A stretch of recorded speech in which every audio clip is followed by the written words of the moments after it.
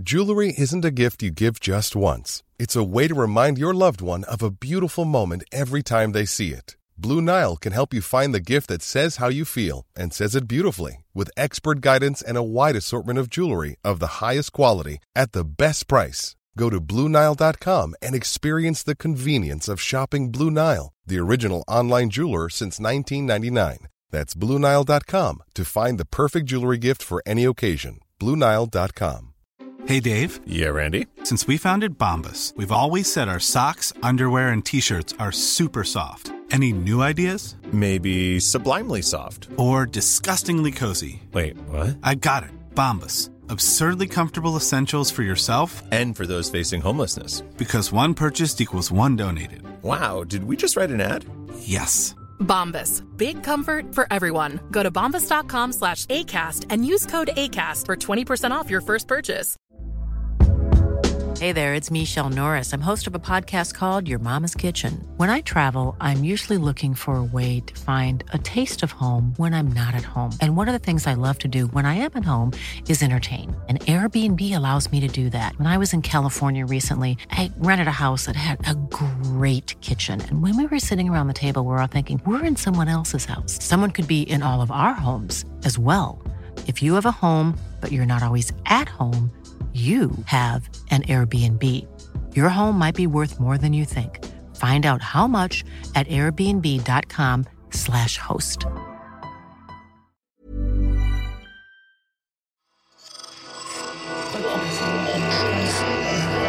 Esse podcast é apresentado por b9.com.br.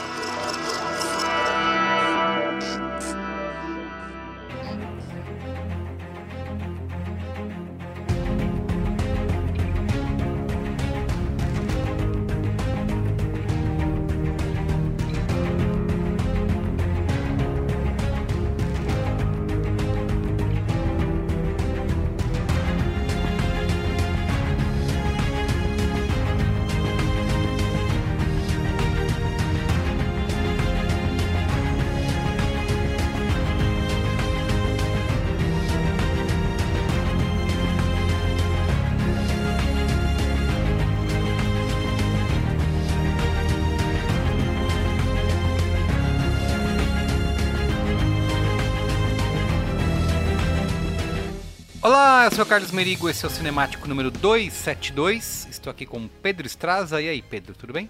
Fala, Cornos. Tudo certo, Merigo? E você, tudo bem? Tudo. Vamos falar aqui sobre Águas Profundas, Deep Water, filme original do Prime Video, né, do Amazon Prime Video, que entrou aí na plataforma no dia 18 de março. Filme dirigido pelo Adrian Lyne. E que não é uma continuação de Águas Rasas, isso me deixou um pouco confuso no começo, mas assim...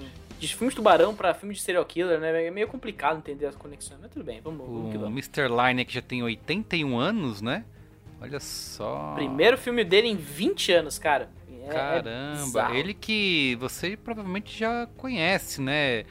Diretor de Flashdance, 9,5 Semanas de Amor, Atração Fatal, Proposta Indecente. Enfim, faz filmes safadinhos, o Mr. Adrian. O homem que inventou a sexualidade em Hollywood. Exato. E o Águas Profundas é estrelado por ninguém mais, ninguém menos que o Ben Affleck e a Ana de Armas. Mais importante, né? Merigo, foi o filme que promoveu ao mundo a criação do casal Ana de Armas e Ben Affleck. Foram meses gloriosos de galera ignorando leis da pandemia, saindo sem máscara da rua no momento que não podia sair sem máscara na rua. Tudo errado, sabe? Foi um meses gloriosos. Então é isso. Mas antes da gente discutir aqui Águas Profundas, sempre lembrar para você seguir a gente nas redes sociais, @cinemáticopod, Cinemático POD, Instagram, Letterboxd, Twitter, Facebook e tudo mais, para você interagir com a gente, saber das nossas novidades. Inclusive, o Pedro Estraza já fez um fio do Oscar, né? Tá no Twitter, né? Tá no Twitter, fixado no perfil, então a primeira coisa que você abrir o perfil do Twitter Cinemático, vai estar lá uma thread com todos os 20 episódios que fizemos de indicados ao Oscar, incluindo os 10 indicados a melhor filme, né, que são Pequeno Pesadelo, Drive My Car, Ataque dos Cães, Coda, né, o favoritinho agora no momento. E lembrando que, né, semana que vem a gente vai estar aqui provavelmente fazendo um programa sobre a cerimônia do Oscar, que acontece neste domingo, dia 27 de março, com, quem sabe, Ataque dos Cães ou quem sabe Coda, né? Vai ganhar Sessão da Tarde ou vai ganhar o filme de cowboy enrustido aí? Olha aí. Vamos descobrir. O Águas Profundas não foi, né, indicado a nada. Coitado, foi chutado ali, né? Coitado. Ai, meu Deus. Tantas semanas a gente gravando programas de Oscar, agora falar de um filme safadinho é muito estranho, Isso né? Mas vamos lá, corneragem solta no cinemático dessa semana, que a gente falou de Drive My Car na terça-feira, então se você perdeu, procura aí no seu feed para ouvir, tá bom? Então vamos lá, Águas Profundas. Bora.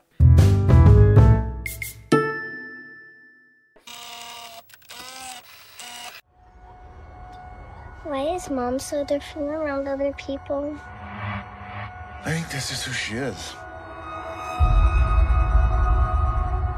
You love me. Of course. You're not born. No. The fact that she's comfortable flaunting all these relationships around all of us, you're better than that. She's different. That's what I like about her. I just want to feel joy in my life. You want to tell me why you didn't come home last night? Not really. This isn't a game, Melinda. It's always been a game. Pedro Estraza, assim, carreirinha do senhor Adrian Lyne, 81 anos de idade, como eu já falei, que tem um monte de filmes aí, thrillers eróticos, né, que fizeram sucesso nos anos 80 e 90. Tava meio desaparecido o senhor aí, né? É interessante, né? E parece que não foi. Parece que realmente foi uma sequência de azar, assim, né? Várias pessoas entrevistaram o Adrian Lyne esses dias, né? Porque Águas Profundas também é bom lembrar que é o primeiro filme erótico que a Disney lança desde 1994, quando a Buena Vista lançou A Cor da Noite com Bruce Willis. Então, assim, pros tempos de hominho e aquela coisa de físico sem sensualidade que virou os filmes da Marvel, é até impressionante isso, né? Mas, enfim, foram entrevistar o cara e perguntaram, pô, seu último filme é o Infidelidade de 2002, você tem que né? explicar, assim, por que é um filme da Disney? Você precisa explicar para nossos também, amigos esse filme, na verdade, ele tá em desenvolvimento há um tempinho, né? Ele é uma adaptação do Em Águas Profundas, da Patricia Highsmith, né? Que já ganhou filmes em outras versões, né? Tem um filme francês. É um livro antigo, né? Um livro... 57, né? 57. Aí, a mesma época ela tava escrevendo...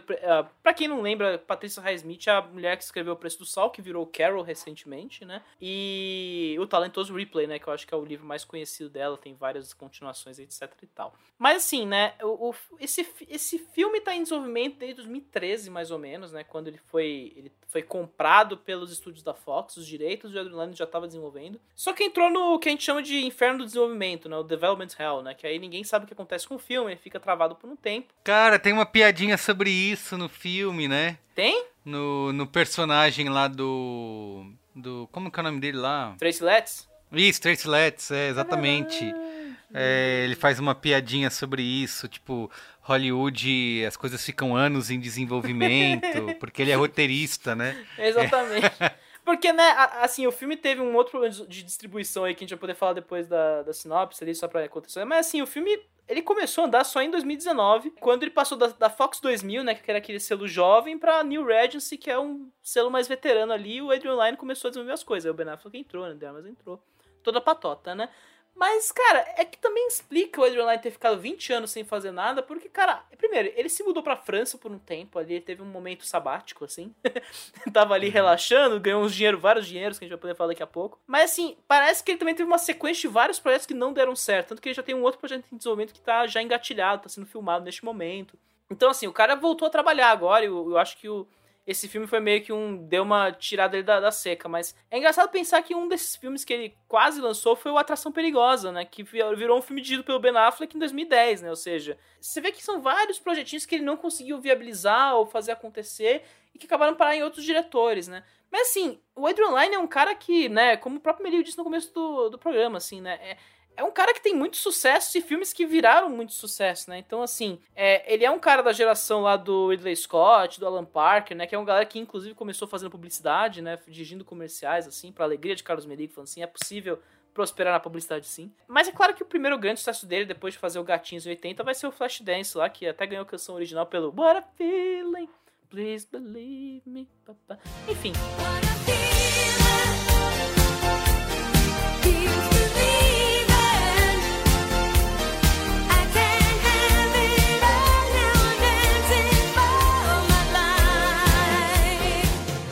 E a partir daí é meio que uma sequência de um filme que foi um sucesso e um filme que foi um fracasso, né? Ele seguiu com 9,5 Semanas de Amor, né? Que é um filme que até passou por censura nos Estados Unidos, que era muito, muito erótico, assim. A galera tava achando que era já pornografia.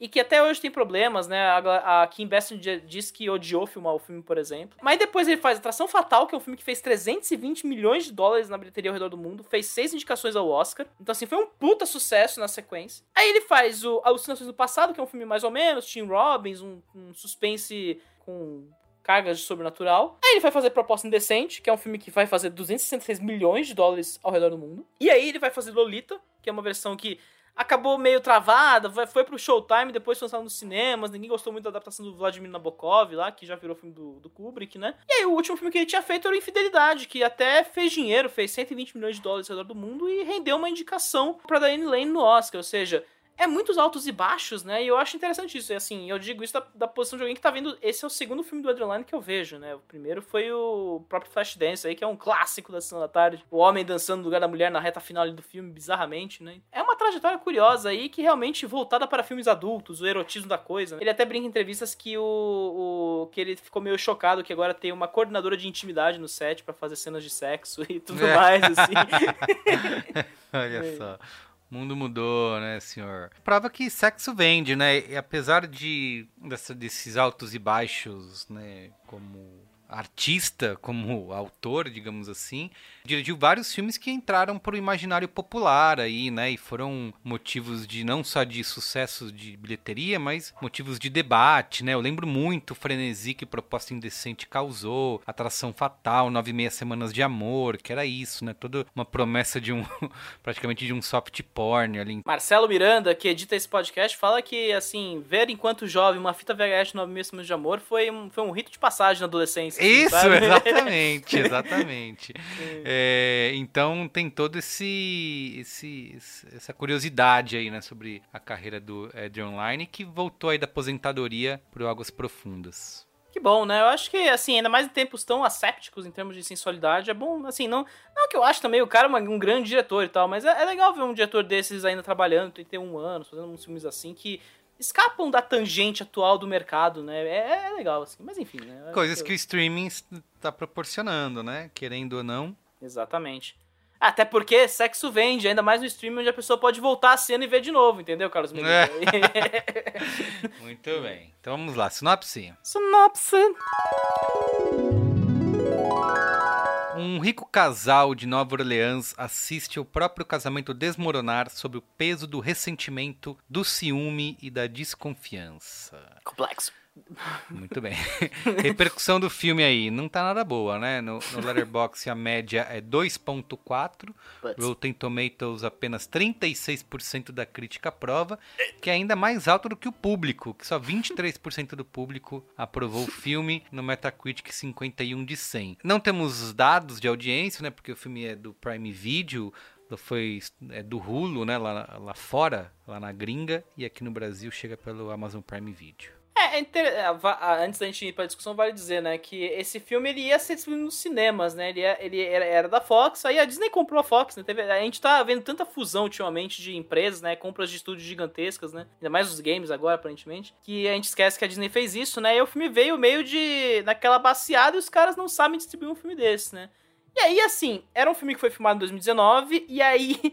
Ele tava previsto pra sair em 3 de novembro de 2020, né? Só que aí em março, né, no caso, a pandemia chega e joga todo mundo pro caramba, né? E naquela época, em novembro de 2020, ninguém sabia o que ia acontecer, né? Então, assim, o filme foi adiado mais uma vez, né, pra 2021, até que a Disney largou mão e falou, ó, vamos colocar no Hulu como conteúdo do nosso streaming aqui para adultos, né? E vamos jogar pro Prime Video pra lá fora e vamos ver o que acontece, assim. Então, o que eu acho interessante, né? Porque agora eles têm fora lá dos Estados Unidos, eles têm o Star, né? O Star na Europa e o Star Plus aqui no Brasil. Podia ser um filme que podia ter ido pro Star Plus, inclusive. Mas parece que foi mais vantajoso jogar no Prime Video, né? Então, vai entender, né? Não deu pra entender muito bem a jogada aí. Muito bem. Vamos falar opiniões? Opiniões! E aí? Cara, assim...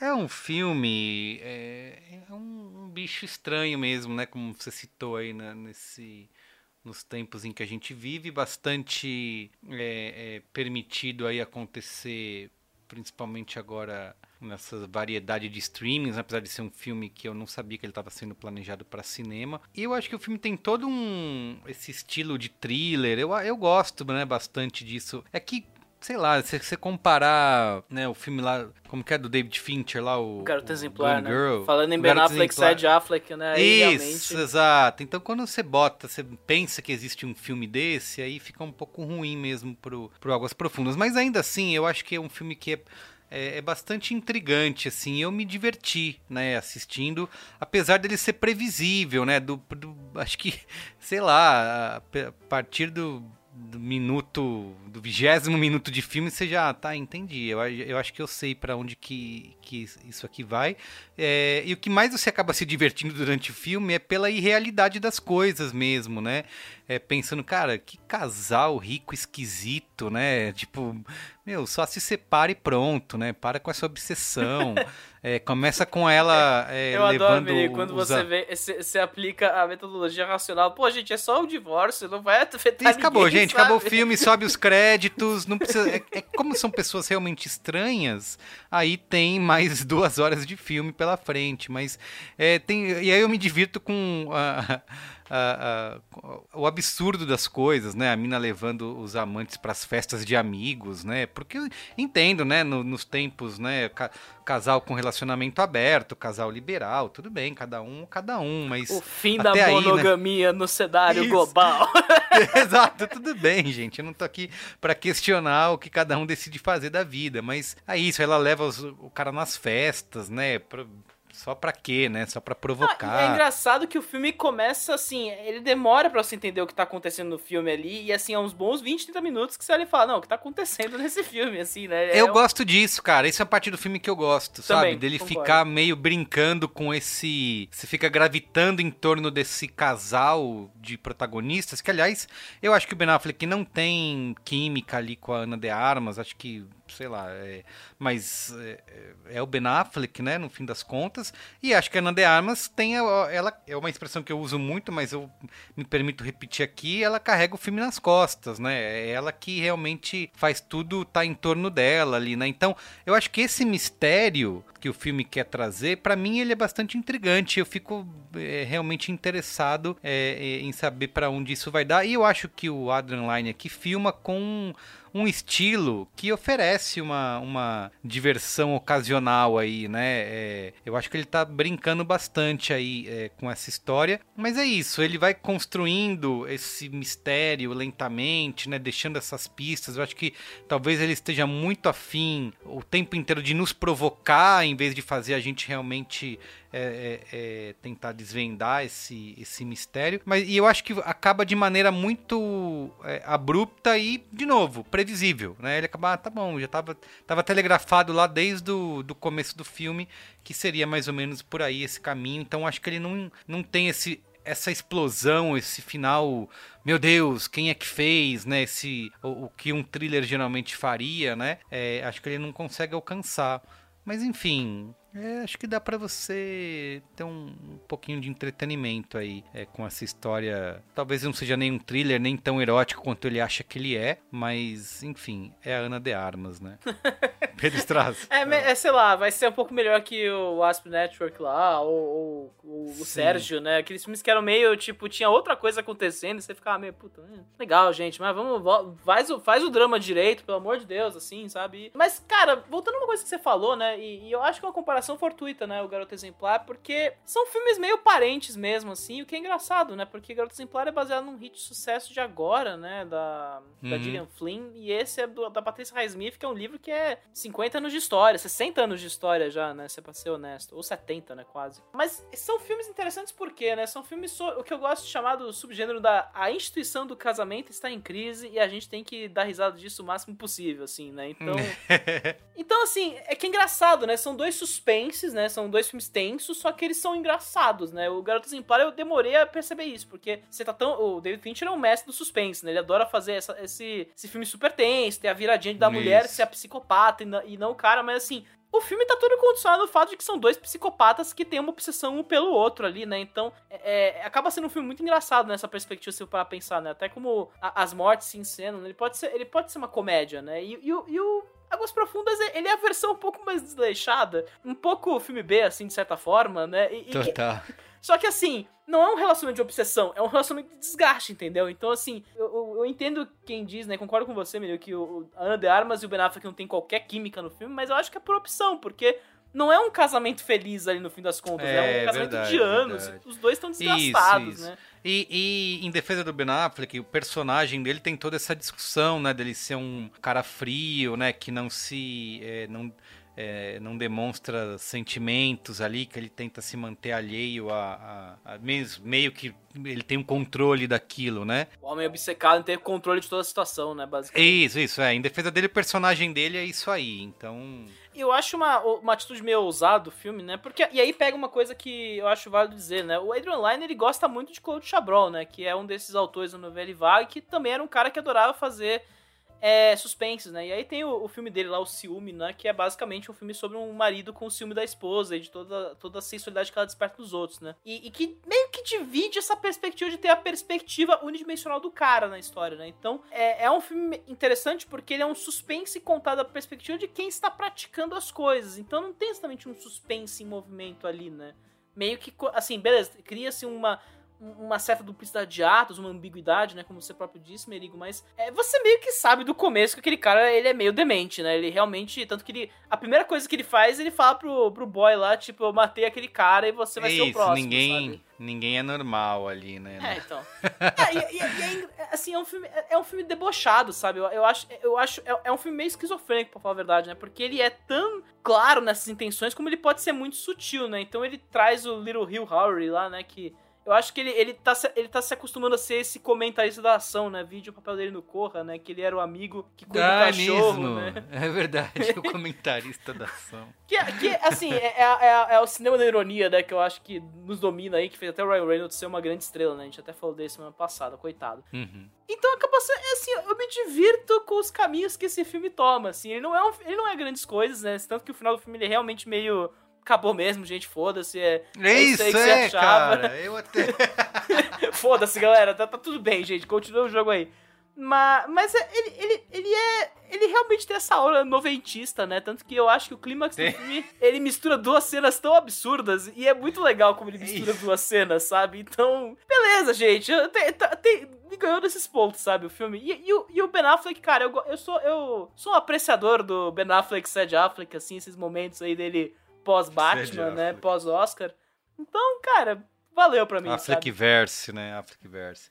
Muito bem, vamos pros spoilers pra poder citar mais alguns pontos aqui. Spoilers! Please, Avada Kedavra. I am your father. Well, a boy's best friend is his mother. What's in the fucking box?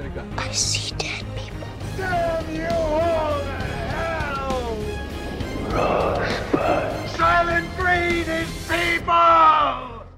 Olha, é isso, né? Porque eu acho que o final do filme, ele é bastante conveniente, assim, né? Tipo, ele vai, sei lá, tentar discutir ali algumas complexidades da vida do casal e dele aceitando a traição pra manter a mulher feliz, mas né? Mas importante, né? Ele joga que no final do filme é basicamente a mulher entrando no jogo da psicopatia, né? Ela isso, não, o que eu entendo que ela sempre esteve dentro do jogo, né? Ela não sempre... faz sentido, né? Não, sempre foi um combinado entre os dois. Ela vai ficar fazendo esse joguinho, pegando as iscas, né? Jogando as iscas pro cara matar, né? Todo mundo. Então ela meio que tava dentro do negócio ali o tempo inteiro. Então assim, só que isso já tava, pela relação dos dois e pela maneira que é a personagem dela, já dá pra sacar que eles têm ali algum tipo de combinado. Então isso vai se desenhando, assim. O que eu acho que é meio ridículo é um pouco essa resolução, como apressada, né? Ela acha a carteira do cara ali na primeira tentativa, achou ali, né? Então o cara tá meio burro, deixou a carteira lá dentro. E outra coisa, me choca o cara dá vinho pra filha. Cara, que cena é essa, cara? A filha que é uma baita psicopata, velho. Exato! A filha não existe. As conversas que a menina tem, as perguntas que ela faz, as coisas que ela fala.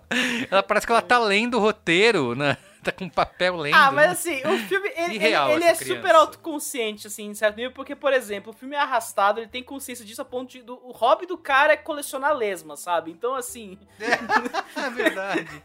É uma jogada... Aí é um lance, tipo... Não, vamos cozinhar essas lesmas. Não, porque se você não deixar a lesma com fome, ela te intoxica. Aí você fica, véi, pelo amor de Deus, entendeu?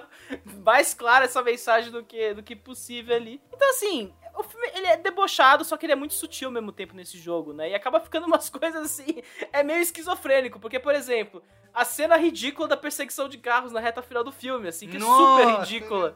E é maravilhosa, porque ele intercala isso com a Ana de Armas preparando as malas e indo embora, e a filha pegando a mala e jogando na piscina. E aí termina aquele momento maravilhoso do carro voando, e aí corta pra mala entortando ali na piscina, sabe? Então, assim, é ridículo, mas é muito aceito no ridículo e ao mesmo tempo ele se leva a sério. Então fica uma duplicidade. Cria uma segunda camada de jogo ali que você não sabe se ele tá se levando a sério ou se ele tá se levando na ironia, sabe? Então, ele chega nos métodos do Garoto Exemplar ali de certa forma, ele vampiriza aquilo pelas vias indevidas, sabe? Então, eu não sei, eu me divirto, cara. Eu me diverti horrores vendo o filme, assim, muito, muito bom. Eu não acho horroroso, não, mas é isso. É uma jujubinha, né? É uma jujubinha. Então... Uma jujubinha bem lisérgica, né? Aquela jujubinha que colocaram maconha e deixaram lá esfriar, assim, de leve, né? Exatamente. Mas realmente, é um filme psicótico em alguns momentos, assim, sem motivo nenhum, assim, tipo... Eu gosto de toda aquela coisa, aquelas cenas na piscina, sabe? Com aquela luz em volta, né? Então... Não, e essa cena é bizarra, né? Porque você tem toda aquela duplicidade meio tosca de tipo, será que ele matou? Será que ele matou? Será que claramente ele afogou o cara na piscina, né? Não faz sentido. Isso, cena, exato. Né? Isso, fica criando um mistério em torno de algo. Não foi ele, né, que matou. Eu acho que até o começo, quando ele fala fui eu que matei, isso é legal, né? Porque realmente você fica, e agora? Será que ele... Eu sempre acho que ele tá zoando que não foi ele. Vai surgir um outro mistério de uma outra pessoa. Na verdade, foi ela que matou, sei lá. Mas é isso, criar essa dúvida em cima de algo que já tá super claro, meio que não faz sentido, né? O segredo do filme, na verdade, não é um segredo, né? Então, acho que é por isso que ele acaba não... Nessa questão de tentar ser um thriller, acaba não funcionando, assim, mas enfim. O mistério também não é quem tá. O mistério é pra quem, afinal, né? Porque a Ana de Armas sabe, o próprio Ben Affleck sabe, né? Porque ele tá fazendo isso. E aí, tipo, não existe uma noção de comunidade no filme, né? Tipo, os amigos do casal meio que, tipo, estão muito aceitando que o cara já é um psicopata só porque ele vende aquela tecnologia que drone mata, tá ligado? É verdade. Então, assim, é um filme que você vai lutando com ele contra, assim, mas isso que não tá fazendo o menor sentido, cara. E ao mesmo tempo tem umas coisas maravilhosas, tipo, ele colocar... Os caras que vão virando amantes da Ana de Armas no filme vão ficando cada vez mais parecidos com o Ben Affleck jovem, né? Quando chega no pianista... Cara, o cara tem o mesmo queixo do Ben Affleck, sabe? O cara que fez o cast nesse momento, assim, brilhou, né? Porque aí vira uma questão de, tipo, o cara tá matando a própria libido do casamento. Então vira meio que uma alegoria pro fim do casamento. E aí, de novo, né? Eu defendo um pouco a falta de química do casal, porque é meio... O ponto não é exatamente um relacionamento em crise, não. É um relacionamento que já morreu, né? Então, são um homem e uma mulher que estão procurando formas de se atiçar um ao outro e manter o casamento. Isso. A chama do casamento viva, né? De certa forma. Então... Exatamente. É muito bizarro o filme, né? E a Ana de Armas vai ficando cada vez mais histriônica no filme, né? Quando ela descobre o corpo do cara lá na piscina, ela... Meu Deus, o corpo! Exato. Pra mim não faz o menor sentido. É que é isso, né? Depois tá revelado que eles estão se provocando pra poder... Por isso que pra mim ela não vira psicopata no fim do filme. Não, ela sempre foi. Eles estão juntos nesse jogo aí, combinando de fazer isso, né? Aí explica por que ela fica levando os amantes nas festas de amigos, né? Porque senão não... Sim, não faz sentido. Bom, vamos lá. Vamos dar notinhas aqui. Bora. Começa você, Peristrazza. Notinha Patinhas. Eu vou dar 3 estrelas, cara. Eu realmente me pego um pouco esse filme, assim, porque é isso... Tudo bem, ele é uma zona, ele é confuso, ele realmente não faz sentido algumas horas, assim, é meio... Assim, só que ao mesmo tempo tem essas coisas, sabe? O Ben Affleck e a Ana de Armas estão bem, eles sabem muito bem o que eles estão fazendo e como fazer essa coisa irônica sem ser irônica. Aí você tem alguns personagens de suporte que são muito legais. Eu gosto do Little Hugh Howry, eu gosto do Tracy Letts nessa história também, como ele entra com essa perspectiva externa. Então, assim, esse é um filme que escapa do fracasso que foi Mulher na Janela, por exemplo, sabe? Ele é um filme que entende os 2 níveis que ele tá jogando, que ele sabe que ele não tá sendo levado a sério, mas ele se leva a sério no processo. Então vira uma coisa... Esse jogo duplo me fascina, assim. Não, acho que não chega a qualificar como um bom filme, mas ele é um filme intoxicante. É um filme intoxicante no bom sentido, eu acho, sabe? Você meio que tá engajado quando você chega na reta final do filme. Até porque ele se rende ao ridículo, né? Então, isso, tá engajado mesmo. Bom, eu vou de 2,5. Olha só.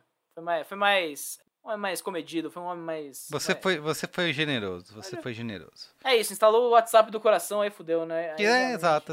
5, 4, 4,5, aí aparece um filme como esse 3, um filme que normalmente você talvez fosse dar 1, 2, é isso, coração instalado em 2022. Mas o 2,5 tá correto também, assim, é que realmente eu não sofri vendo o filme, sabe? Nem eu também não. Também fascinado. Não. E os boys são muito engraçados, assim. Aquele cara que vem do Brasil é a coisa mais... O cara que vem do Brasil. Cara, não, vamos comer umas lesmas aqui. Quem fala isso? Isso, muito bem. Mas eu gostei, as lesmas são venenosas. Você precisa esvaziar o intestino delas. Não, o Ben Affleck, ele sabe muito bem fazer o psicopata. Quando ele entrega a minha, eu matei o cara que desapareceu, é muito bom, assim. Que ele fala com isso, tranquilidade, exatamente. Sabe? Aí você, com um sorrisinho assim, você fala, e agora? Ele tá... E o outro, verdade? Tipo... Ele tá zoeira, zoando? né? É isso. Muito bem, Peristraz. Então é isso. Acabou o programa de hoje. Manda e-mail pra gente no cinemático@b9.com.br e siga a gente nas redes sociais, @cinemáticopod. Semana que vem tem programa especial do Oscar, que rola agora no domingo, dia 27, tá? Então, a gente já falou de uma cacetada de filme, eu ia usar outro termo técnico, mas cacetada de filmes que foram indicados ao Oscar. Pedro Estraza fez uma thread lá no nosso Twitter, @cinemáticopod, segue a gente, tá fixado lá. Você vai ver toda a lista de programas que a gente gravou aqui no Cinemático desde o ano passado, né? Já viemos falando de vários filmes que foram indicados. Então assista aos filmes, escute os episódios do Cinemático e domingo nós vai acompanhar o Oscar. Diria mais. Né? Eu até, né, eu gosto de fazer aquela maratona, a gente gosta de fazer maratona completa do Oscar todo ano, a gente é completista aqui, aparentemente, né, cara? Completista. E foi muito engraçado, que esse ano realmente foi mais fácil, porque a maioria dos filmes que a gente provavelmente ia sofrer pra ver agora, a gente meio que viu pro Cinemático. Foi fazendo, exatamente, não tinha, vamos ter que correr pra gravar, pra assistir, não, a gente já foi fazendo conforme o... Mas isso é uma mudança, né? Já mudando de pato pra ganso aqui da nossa pauta. É uma mudança que vem acontecendo ao longo dos anos, né? Que antes era muito isso. Fica tudo segurando, guardando. Aí quando saem os indicados, os filmes são todos lançados de uma vez. E é uma correria, maratona do Oscar semanas antes de acontecer. E acho que pandemia, streaming, tudo junto, acabou fazendo com que isso fosse mais esticado e os filmes indicados, eles já vão sendo lançados aos poucos, né? Então, quando chegam os indicados ao Oscar, a gente já viu um monte, né? Então... É só os atores principais. E mesmo assim, né? A gente viu no Ritmo do Coração, que tá meio que virou um favorito de surpresa agora nessa final, a gente viu em... outubro, cara. Impressionante, isso, pois é. No Cinemático você ouve primeiro. Desculpa. Isso aí, perfeito. Programa que é apresentado por mim, Carlos Merigo, produção e pesquisa Pedro Estraza, edição de Marcelo Miranda e comercialização da Bubox, tá bom? Pedro, obrigado, viu? Um beijo pra você. Beijo, Merigo. Até semana que vem. Até semana que vem.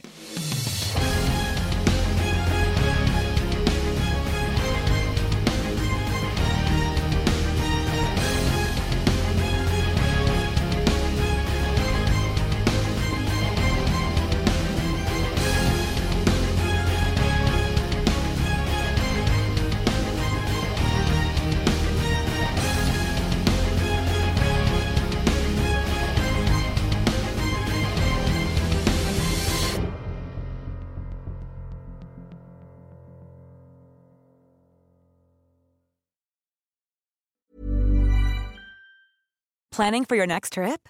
Elevate your travel style with Quince. Quince has all the jet-setting essentials you'll want for your next getaway, like European linen, premium luggage options, buttery soft Italian leather bags, and so much more. And is all priced at 50 to 80% less than similar brands. Plus, Quince only works with factories that use safe and ethical manufacturing practices. Pack your bags with high-quality essentials you'll be wearing for vacations to come with Quince. Go to quince.com/pack for free shipping and 365-day returns. When you make decisions for your company, you look for the no-brainers. And if you have a lot of mailing to do, Stamps.com is the ultimate no-brainer. It streamlines your processes to make your business more efficient, which makes you less busy. Mail checks, invoices, legal documents, and everything you need to keep your business running with Stamps.com. Seamlessly connect with every major marketplace and shopping cart. Schedule package pickups and see your cheapest and fastest shipping options from different carriers, with rates up to 89% off USPS and UPS rates. And with the Stamps.com mobile app, you can take care of mailing and shipping wherever you are. Make the same no-brainer decision as over 1 million other businesses with Stamps.com. Sign up with code PROGRAM for a 4-week trial, plus free postage and a free digital scale. No long-term commitments or contracts. That's Stamps.com. Code PROGRAM.